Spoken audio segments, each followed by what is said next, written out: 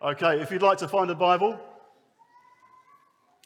while I continue to attempt to wrestle my microphone into submission, would you like to find Acts chapter 8, that well-known Christmassy passage? As part of our series, we thought we'd keep going with Acts this week. So Acts chapter 8, and in a moment I'm going to read from verse 4. Okay, from verse 4 through to verse 25.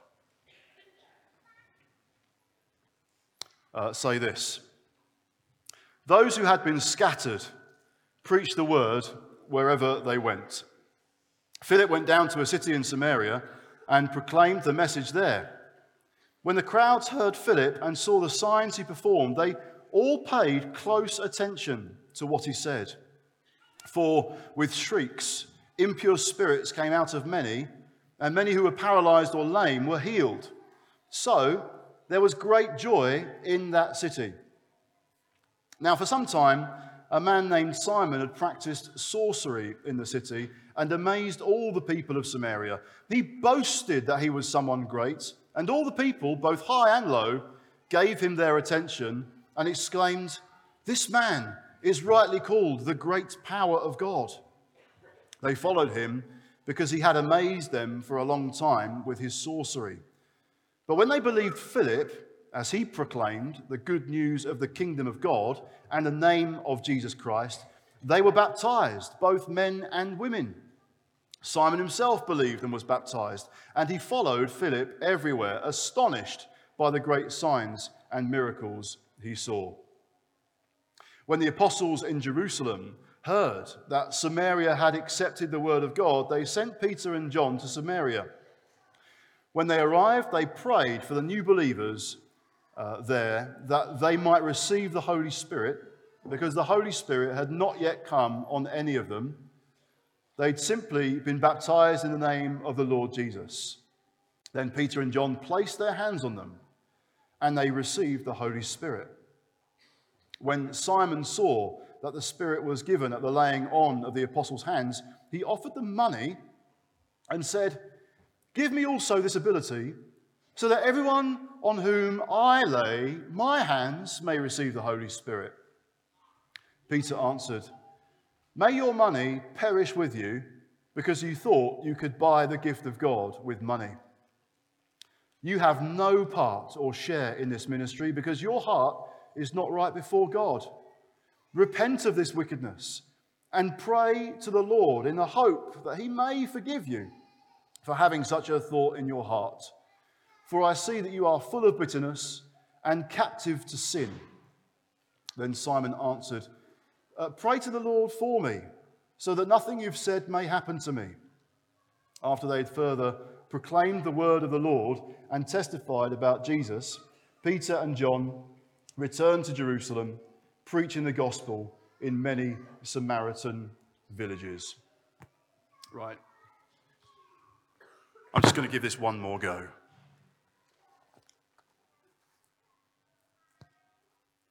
It would appear that to preach with this kind of microphone, your ear has to be just the right size and shape. And maybe I woke up this morning and it had changed on me.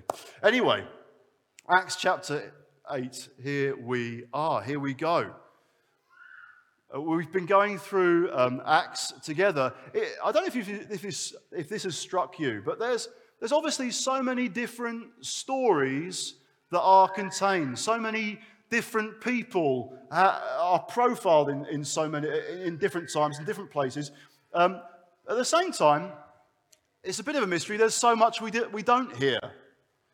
So we hear a bit about Peter, and for a while, for the first few chapters, it seems that he's the main focus. Now, we're moving on a little bit. We hear about Stephen, and then Philip. And Luke, in writing Acts, doesn't follow one person forever and a day, and doesn't kind of finish neatly every story. We hear, maybe in a way, Stephen is the one whose full story we do hear about, but that concludes with his stoning and death. It's like Luke is referencing lots, but if we're hoping just to find out what the apostles were about, or how the church grew or where it spread. We'll be encouraged by what we see here, but we'll also be left with a slight sense that the story's not finished. There's a kind of reason for that.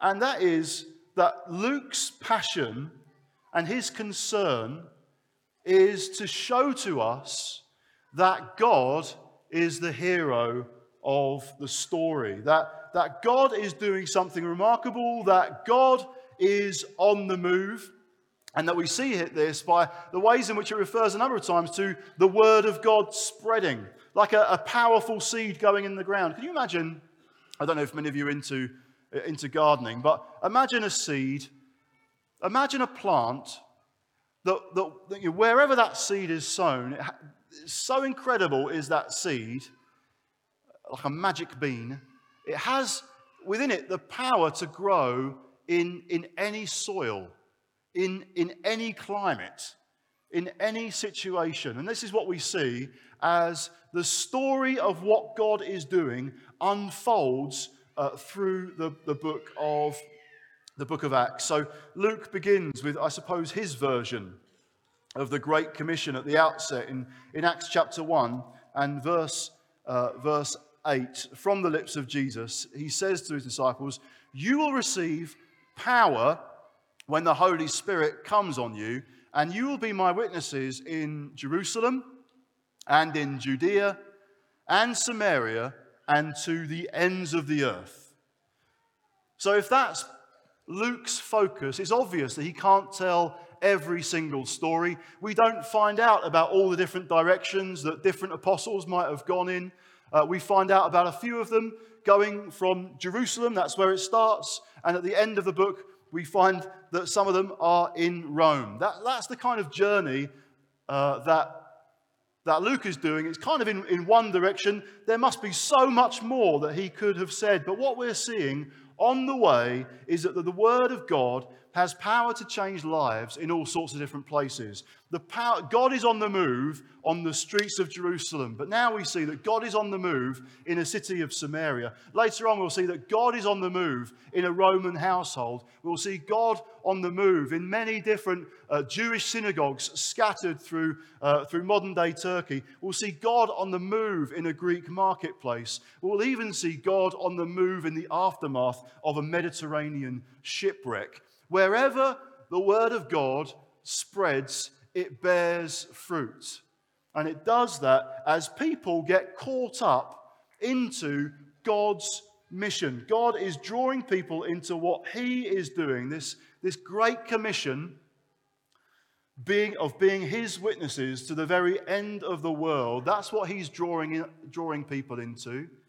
And we're going to meet a whole variety of people in a moment and see how the Word of God impacted them, but it's to help us to see God's great mission, the story that God is inviting us into. And even that's what Luke is wanting to do by writing this book of Acts. A few years after the events that we're reading about, he's wanting to draw people in to the adventure of being on God's mission. And in a way, that's what's happening with the Christmas story as well. God is on the move, and you see him drawing people in. You find the angel Gabriel, scattered from heaven, comes to earth, and he'll approach a man. Now, this is, in a way, this is before the nativity really takes off. I understand that. But he'll go to a man called Zechariah, and Gabriel will say, I'm Gabriel, this is my paraphrase, and I stand in the presence of God, apart from today when I've had to come to see you.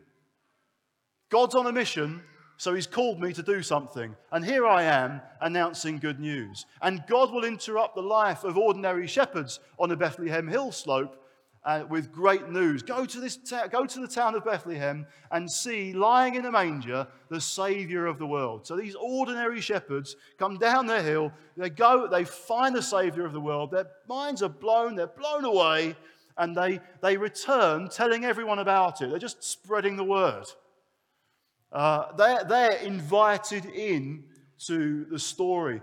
God is on the move, and God invites us into his mission, into what he is doing on planet Earth. I wonder sometimes if we think and pray and live like it's the other way around. Like the great aim. There's a God out there somewhere, and if you can crack the code, and if you can make it through, and if he just happens to hear your voice, maybe you can invite God to get involved with your story. Maybe you can invite God to get on your mission. And the wonderful thing about God is when he encourages us to pray, it'll get to that line that says, give us today our daily bread. And if you're basically living a comfortable life like me, you rarely have to pray that literally. So you start thinking about what other needs one might have. There's that meeting that's going on. There's this journey to be done. There's plans and preparations afoot, Lord, can you see? And so we can kind of like pray through the events of the day. If we get really enthusiastic, all that the week might involve. But behind the prayer might, in my mind, sometimes, it's confession time again, people, the desire, the motivation is to get God involved with what's going on for me.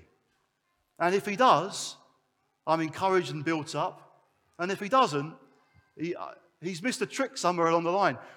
God is looking to catch people up in his plans. We see that great commission. And then at the beginning of chapter 8, we see a great persecution unfold.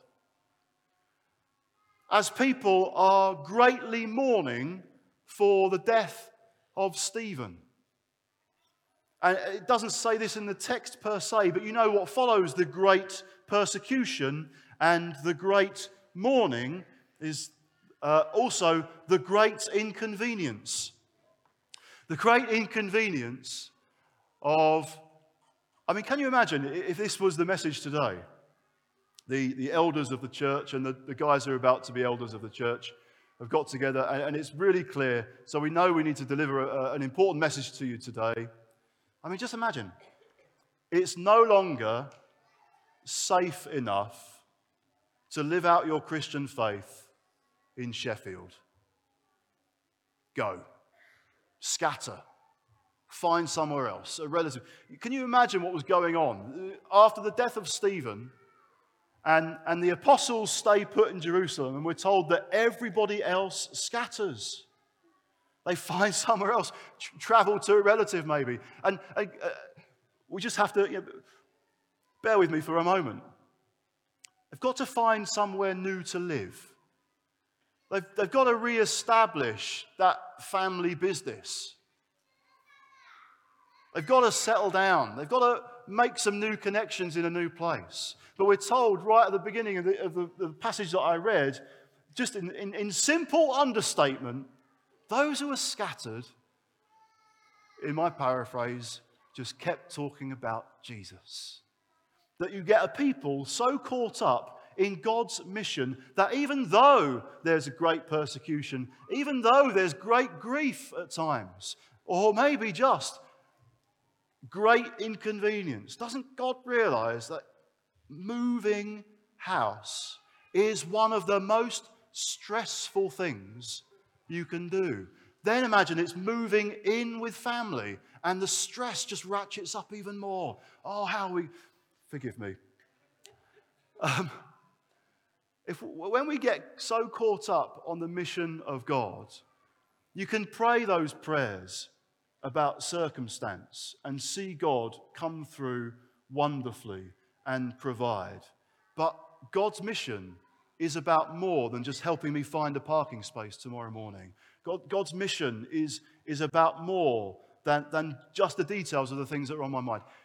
God's mission is to see people saved and added by believing in the one and only Savior, Jesus, who died on a cross. It was essential that he did, so that by his blood shed and his body broken, we might be forgiven of sin for all time, and for all time we might be in a whole new quality of life, a whole new walk with him that is eternal and is glorious, and that involves us then. It's not just some duty, it's we get to be included. We have the privilege of telling others. I think that's what was going on for the shepherds. They're just so amazed that God should choose to involve them. that it just spilled out of them all that they had seen and heard about Jesus. That's what we're caught up in, because God is on the move. God is not some distant, uninterested, kind of mechanical deity that if you just manage to pull the right lever, you can get to be involved in your life.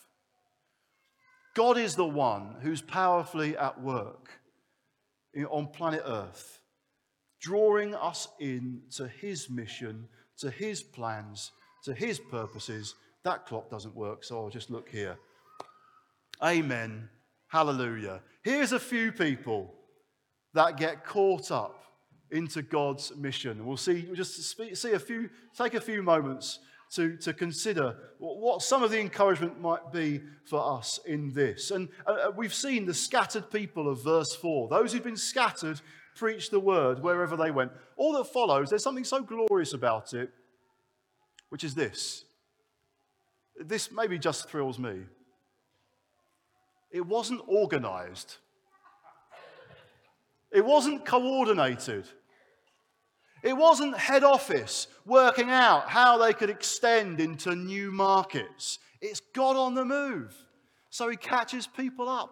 In his mission, there's life, and people are coming to faith because of what God is doing through ordinary people who are just enthusing about Jesus. That's no kind of polemic against good organization. I just delight to see that God will be glorified in all sorts of ways, all sorts of times, through all sorts of people. That the great persecution and the great inconvenience became the great joy. And why don't we carry that as a community? If in the year to come, there are times when we think, oh my goodness, this is so awkward. It's so awkward to be a believer in Jesus right now. It's so difficult. When we would ponder, why did you take, or why did you allow them to take Stephen, Lord? When grief can be in the mix, being a believer in Jesus doesn't immunize us, doesn't just lift us out straight away. One day it will, hallelujah. But right now it doesn't lift us out of the realm of grieving and of awkwardness and inconvenience. But let God be God, and we follow him and we trust him.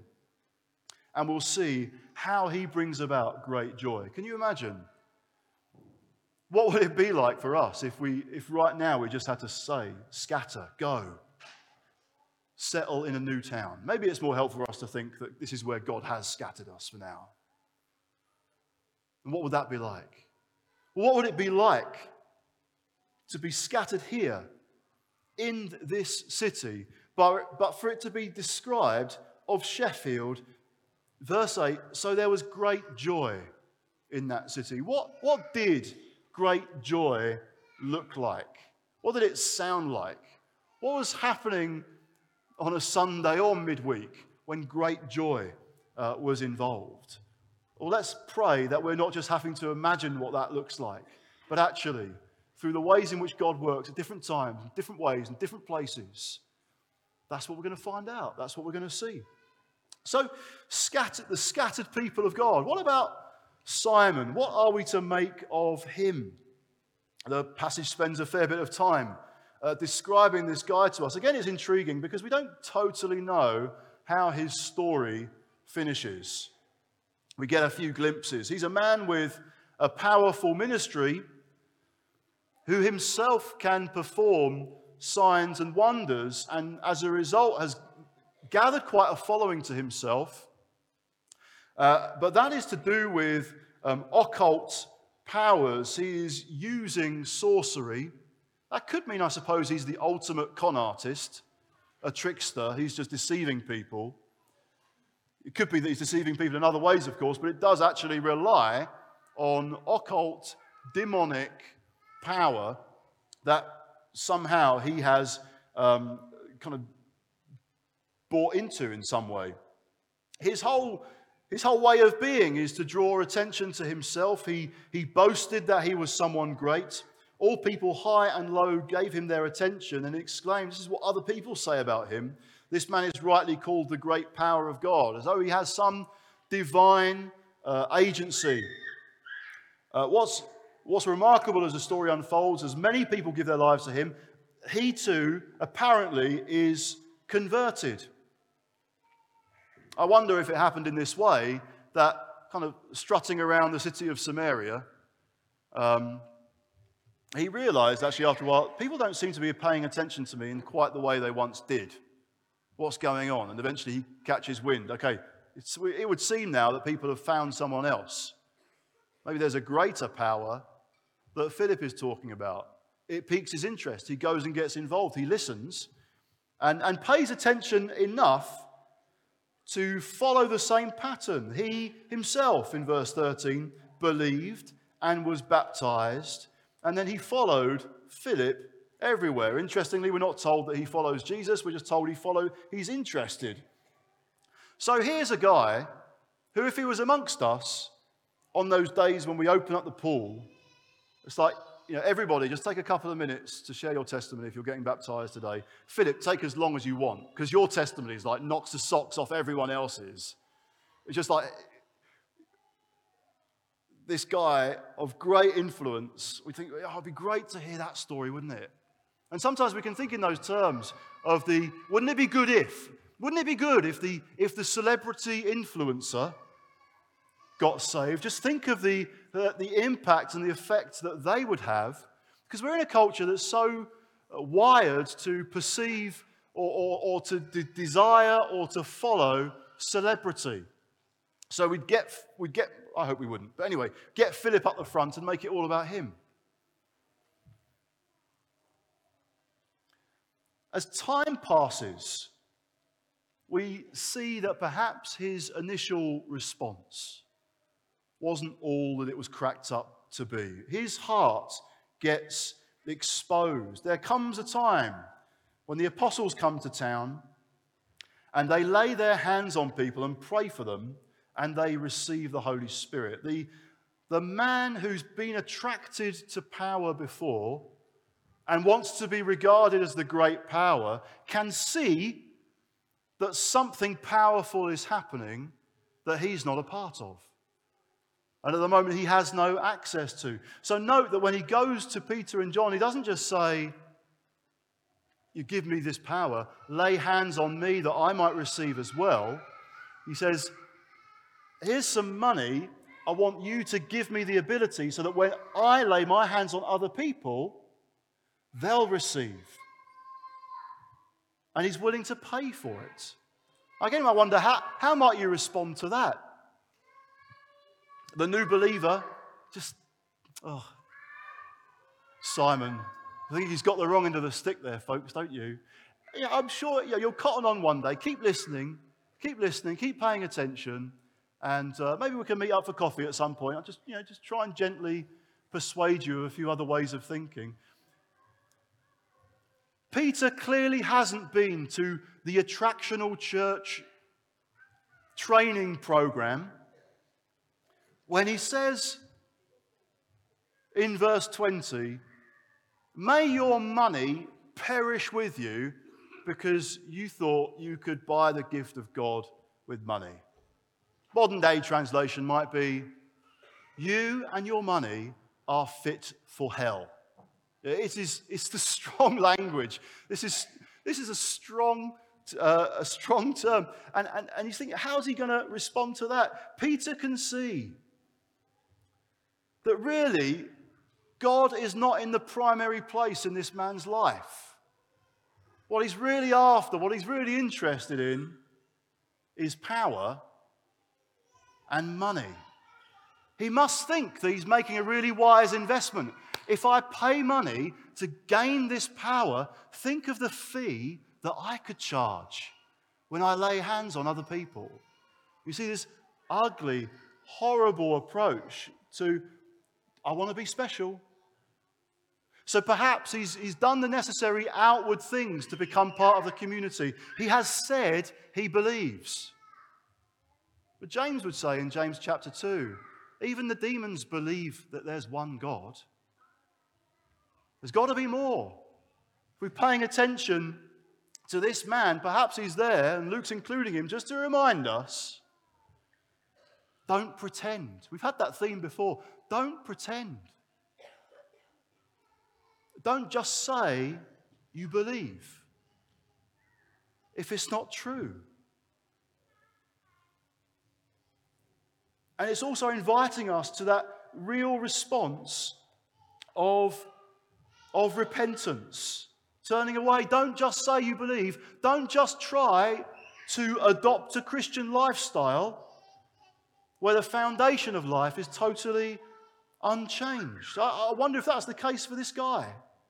He's trying to add God in. He's kind of seeing something attractive, what's going on in other people's lives. He wants to add that into his own life. But the basic foundation of his life is the same. Peter can see that. Peter says, repent of this wickedness and pray to the Lord in the hope that he may forgive you. Why would you promise forgiveness, as it were, to someone who might just regard God as like a cosmic slot machine? Just pay a coin in there, pull the lever, get out what you want. So he presents forgiveness as a possibility. It's not even clear this man has repented yet and really cast himself on the mercy of God.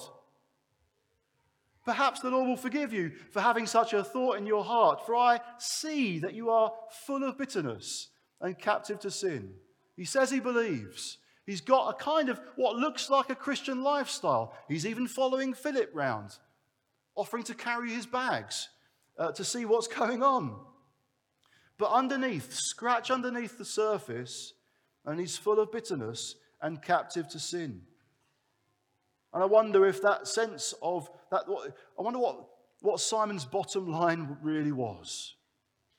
By bottom line, I mean that absolute principle, the core belief, the core attitude upon which everything else is built.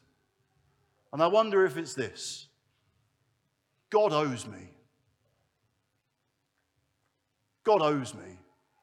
Who knows what Simon's backstory was and the challenges that he may have faced. If a Hollywood film nowadays were made, it would show us what his parents were like and all the different challenges he faced, and maybe then we'd work out and see why he was such a nasty piece of work.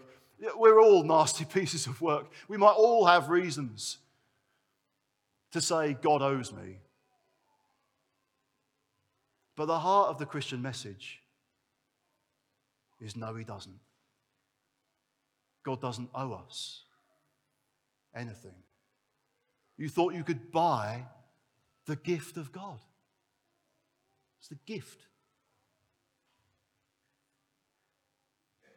Out of God's goodness, he has chosen to give this new life. So God owes me, or maybe God has let me down. By the gospel, by repentance, is turned around. And we come to that point of realizing, I owe God. I owe God. It's not that God has let me down. God has never let me down. Highs, he's not let go. And lows, God is utterly faithful. The scattered people of God fleeing Jerusalem to find a new home and a new life for themselves because it's too dangerous to stay in that city anymore, could have sang on the way, highs, you don't let go. Lows, you don't let go. This will be my song. Through it all, you are faithful.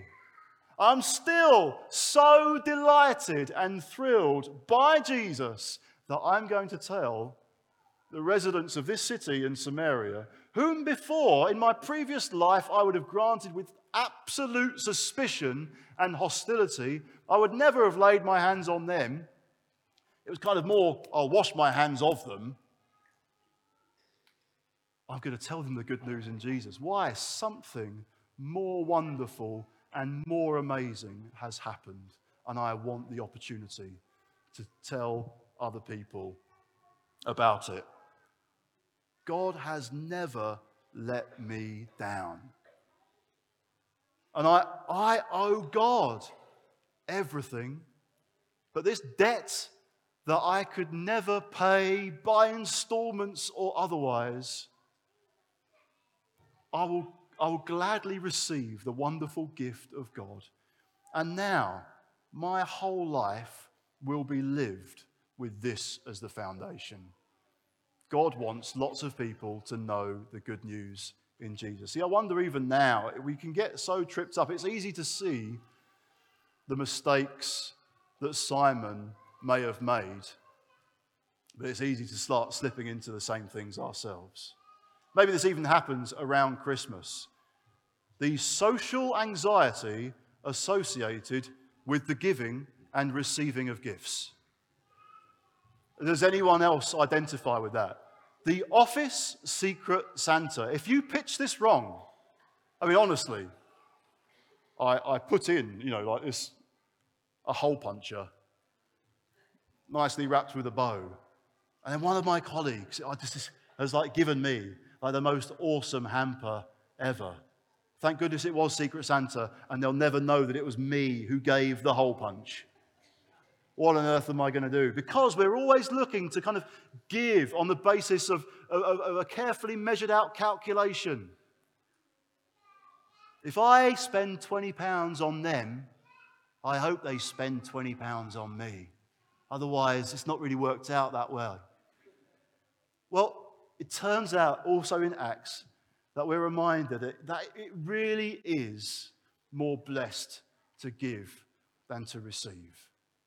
But we look at how much God has given to us. The response is not, I better now try and earn it. I better now try and give something back that's of equal value somehow.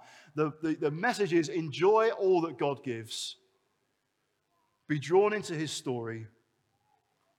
Worship and serve him. And there's so much more that could be said, because I haven't really spoken about Philip or the apostles. But I think that's where we'll land today.